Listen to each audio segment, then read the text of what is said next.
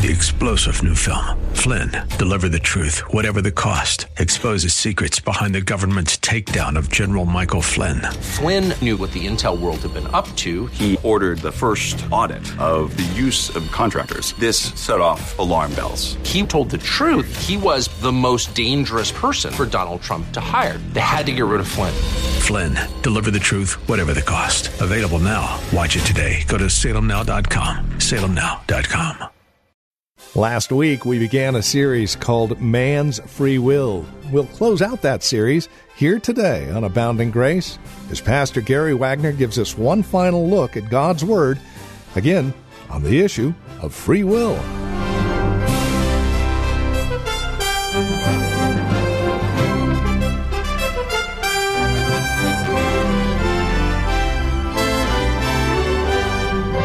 Hi there, and again, welcome to today's broadcast of Abounding Grace from Reformed Heritage Church in San Jose. Well, for the past few programs, we have focused our attention on God's Word and what God has to say about man's free will. We would invite you to join us today for one final look at this amazing series, clarifying for us the great theme of grace. And indeed, it is, from start to finish, all of grace. We're not talking about whether or not we have a free will. We're talking about just how amazingly great God's grace really is. And really, at the end of the day, can you ascribe too much greatness to God's grace? Well, for the answer to that, let's catch up with Pastor Gary Wagner on today's broadcast of Abounding Grace. Johnny was about 8 years old. He had a $20 bill in hand. And he had the choice of 100 different ice cream flavors on this board right in front of him. The love of his heart was ice cream. The only thing he wanted to do, that which he loved more than anything else, was to eat ice cream. And here he was with all of these choices, but Johnny's mom comes into the ice cream store because it's dinner time. She says, "Johnny, what are you doing in this ice cream store? It's time for supper. I don't want you to eat this ice cream. First of all, it's not good for you. It'll make you sick. And it'll ruin your supper. And you know what? I've got some wonderful liver and onions and cooked spinach at home for you, which is good for you. And I want you to go home right now and eat." So she literally grabs him by the scruff of the neck and she pulls him out of the ice cream store and makes him sit down at the table and jams a forkful of liver and onions and spinach into his mouth. Now, is that the way God saves sinners? Of course not. Let me tell you how he does it. You see, Johnny's in the ice cream store. He's got that $20 bill. He's got the 100 different kinds of ice cream flavors. His heart is full of love for that ice cream that is superior to all other of his loves. It's time for dinner, and Johnny's mom comes walking in. She says, "Johnny, ice cream's not good for you. Liver and onions and spinach are. And it's time to go home and eat supper." She then snaps her finger over Johnny's head, and all of a sudden his taste buds change, and he says, "What am I doing in this ice cream store? I hate ice cream. I love liver and spinach and onions." So before she can grab him by the back of his neck, he's out that door. He races home. He gobbles up the liver and spinach because the taste buds of his life have changed. But that which Johnny once loved, he now hates. And that which he once hated, he now loves. And that is what God does when you become a Christian. God doesn't save you contrary to your will. God changes your will. God changes, as it were, the taste buds of your heart. And no one can do that but God. He doesn't make you a Christian whether you want to become a Christian or not. He makes you a Christian by giving you the want to. And if he had not given you the want to, you never would have chosen to be a Christian. So you see, God saves in this way, so that all the credit for salvation goes to him. After hearing something like this, you may be asking, well, where do I fit into the picture? Do I get any credit at all for being a Christian? No.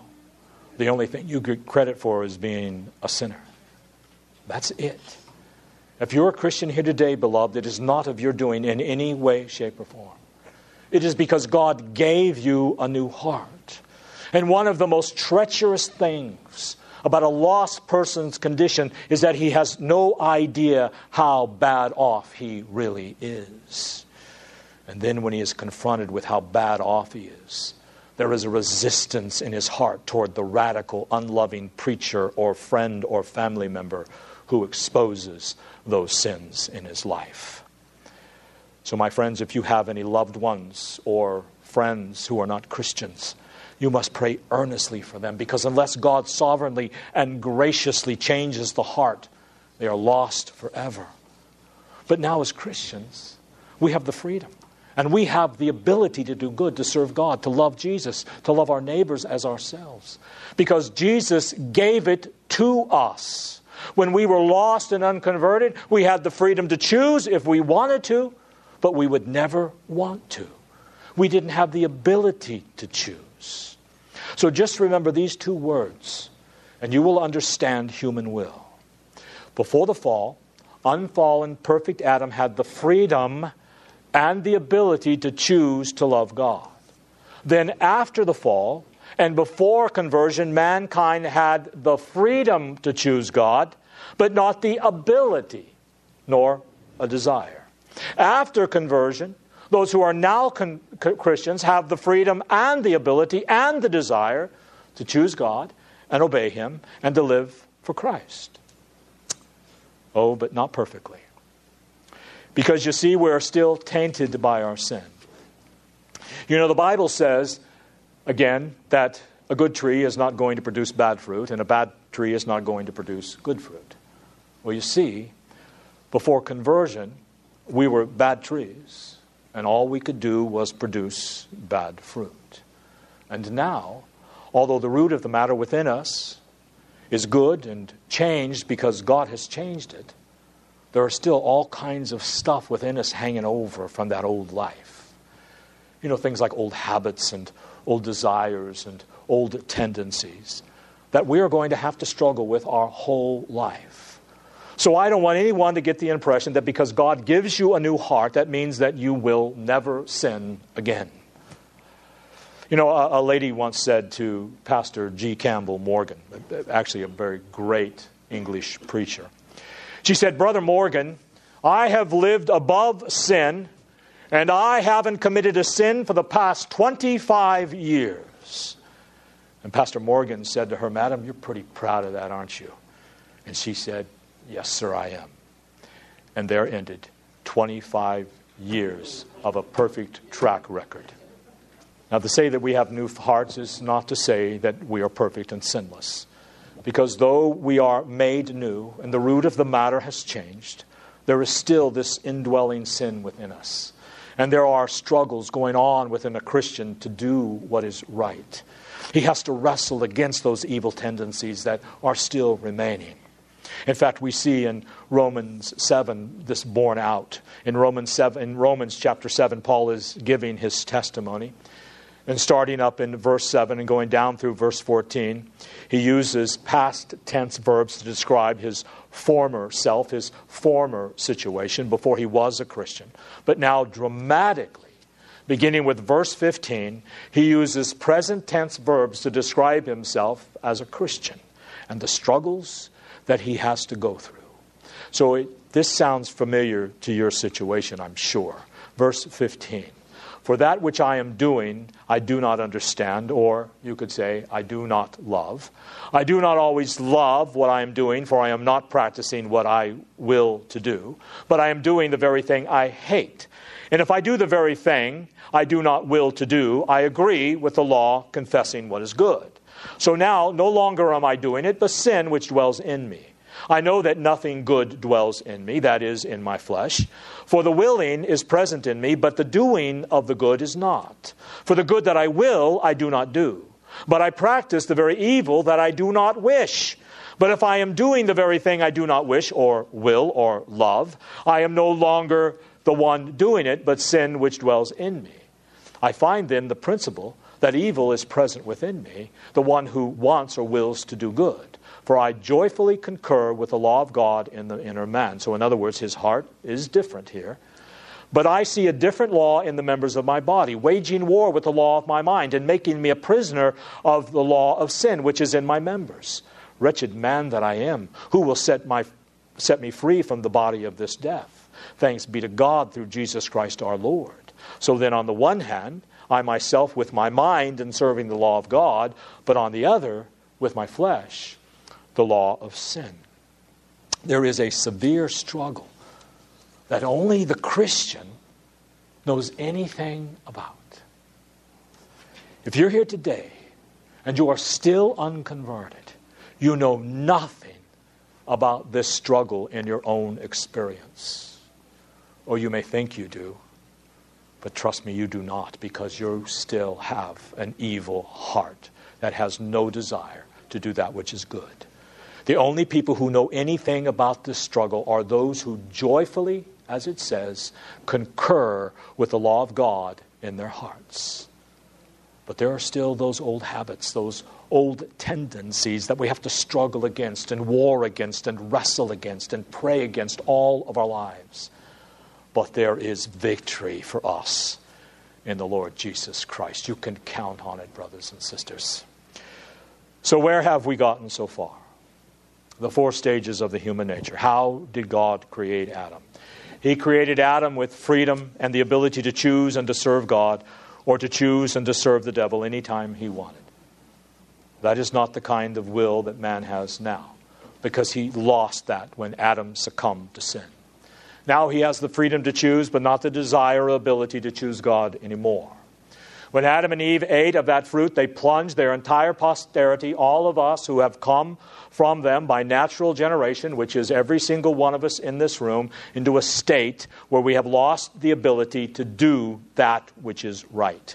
We have lost the ability not to sin, lost the ability and the desire to choose God if left to ourselves. And everything we do now is sinful. We do whatever our heart tells us to do. We choose whatever we want to choose, but our hearts will never tell us to choose Christ in our condition before conversion. Our heart will always tell us to do what is evil, even though we may think we are doing what is right. But God, by His grace, has not left man in this condition, because God has come in His mercy, and He has changed the hearts of His people. So that not only do they have the freedom now to choose to love Jesus, they have the ability and the desire to love Jesus and to choose to obey Him, because God has given them a new heart, a new power, a new spirit within. And now He causes them to walk in the way of His commandments. That's the 3rd stage. Now we have the 4th stage. There is still a 4th state of the human will that we have yet as to talk about, and that is the Christian after death. As a Christian right now, we want to choose good, but sometimes we choose evil. We've all experienced this. Our hearts tell us to choose good, but sometimes we choose evil, and then our consciences smite us for it. But when we go to heaven, we will neither have the liberty nor the ability to choose anything but good. There will be no free will to do or to choose or to want evil in heaven. No one will even have the freedom to choose it. It will be gone. It will be eradicated. There is no evil there to choose. You will be a total slave to God's love with absolutely no ability to sin. Is there anyone here who doesn't want that? Is there anyone here who doesn't want to be in total bondage to the love of God? You know, not one of us will be talking about our rights or our freedoms. We'll be talking about our chains, the chains of God's love that keep us from even wanting to sin in our lives. Well, now you know everything I know about free will. Let me review quickly. First of all, free will is not the best of terms. We have established that we have the natural liberty to choose, and we are accountable to God for all of our actions, but the phrase free will to describe that decision-making faculty in man is not a good phrase. Number one, the will is not free from the heart. Your heart influences your will. Number two, if you are unconverted, your will is not free from the influence of evil in your heart. Number three, if you are converted, your will is not free from the influence of God's grace. God will make you walk according to His law word. And number four, man's will is not free from the will of God. God's will governs your will as well as everything else. Therefore, to use the phrase free will is a misleading term, unless you give 3 sermons to explain that phrase. Secondly, God holds us accountable for all of our choices. People, when they hear Calvinists, talk about predestination and the sovereignty of God and such, they think surely that those Reformed people don't believe we have a will at all, or they just say they do, but they really don't. Of course, my friends, this is far, far, far from the truth. We believe it so much that we believe you're held accountable before God for every choice you have ever made in your life, and that someday, at the end of history, the judge of heaven and earth is going to appear, and whether you believe it or not, or whether you want it or not to happen, you are going to stand before the judge of heaven and earth, and you're going to have to give an account for every choice and every decision and every act you have ever made. And if your choices and decisions, however valuable they may have been to some other human being, have not been in full surrender to Jesus Christ, God will damn you to hell for your wrong choices. We absolutely believe in free will and accountability. You will be held accountable for your wrong decisions and your wrong choices, unless you're covered in the blood of Jesus Christ. The choices and decisions you make today, out from under the saving grace of our triune God, will affect you throughout eternity. That's how real your will is. And today, if you will to continue to live in rebellion against Jesus Christ, it will simply harden you more in that direction and make it impossible, unless God intervenes, for you to ever, ever, ever turn around.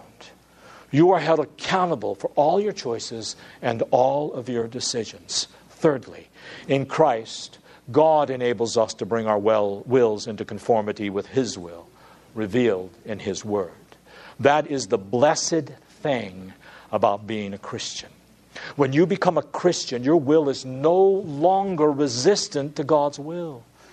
One of the ways you can know whether or not you love yourself more than you love God is by your response to being told your will is governed by God's will, and that God's will is the most ultimate thing in your life. Now, if when I just said that, you felt a little bit of hostility or resistance in your heart, that says something about your own spirituality, about your own inner psyche. Because you see, a Christian wants his will to be more and more into conformity to the revealed will of God in the Bible. And God says in Deuteronomy 29:29, the secret things belong to the Lord. The things that are revealed belong to us and our children to do them forever. You see, God's will is the origin of everything in the universe. And there are many things that God wills for your life that you will never know about until they happen. Those are called the secret things. And that's why fortune tellers and horoscopes and all such things are condemned so severely in the Bible, because they are attempts to try and understand and control your future without God, and you cannot do it. There are secret things about God's will that you are not to know until they happen, but there are certain things that God has willed for your life that you can know right here and now. You say, Pastor, I want to know God's will for my life. How can I know His will for my life? Here it is. God has given us this book wherein He has told us everything we need to know about His will for our lives. And that as we believe this book, and we follow it and allow it to regulate our thinking and our living and all of our relationships, we will be doing the will of God. And our wills formerly resistant to God will be brought into conformity to the will of God. But you can't live that kind of life on your own. For your will always be resistant against God and never desirous of conforming to His will without Jesus and the Holy Spirit. The Lord Jesus Christ is the one who died for our sins and our rebellion against God.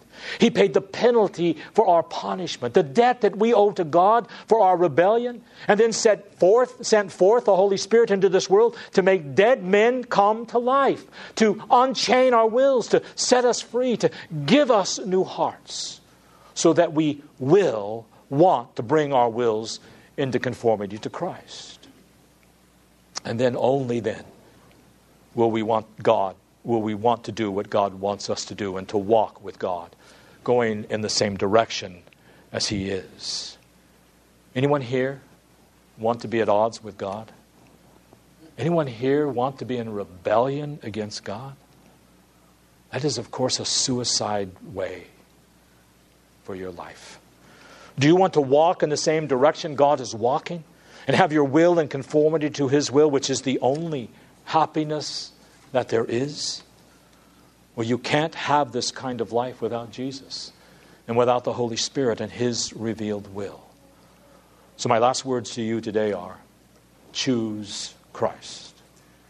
Choose you this day whom you will serve. Choose to surrender your life, every aspect of your life, to Jesus Christ. Repent of your sins and receive Him as your Lord and Savior. Some of you are probably saying,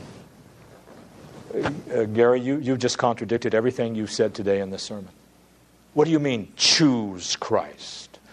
You told me if I'm not a sinner, I'm not a Christian, I can't choose Christ. I won't choose Christ. And you've told me that the only way a person can ever choose to become a Christian is for God to give him the ability and the desire to do so. How in the world do I know that God has given me the ability to believe in Jesus? How do I know I can do it? Oh, please, I don't want to perish. I say to you, just try it. See if you can trust in Jesus.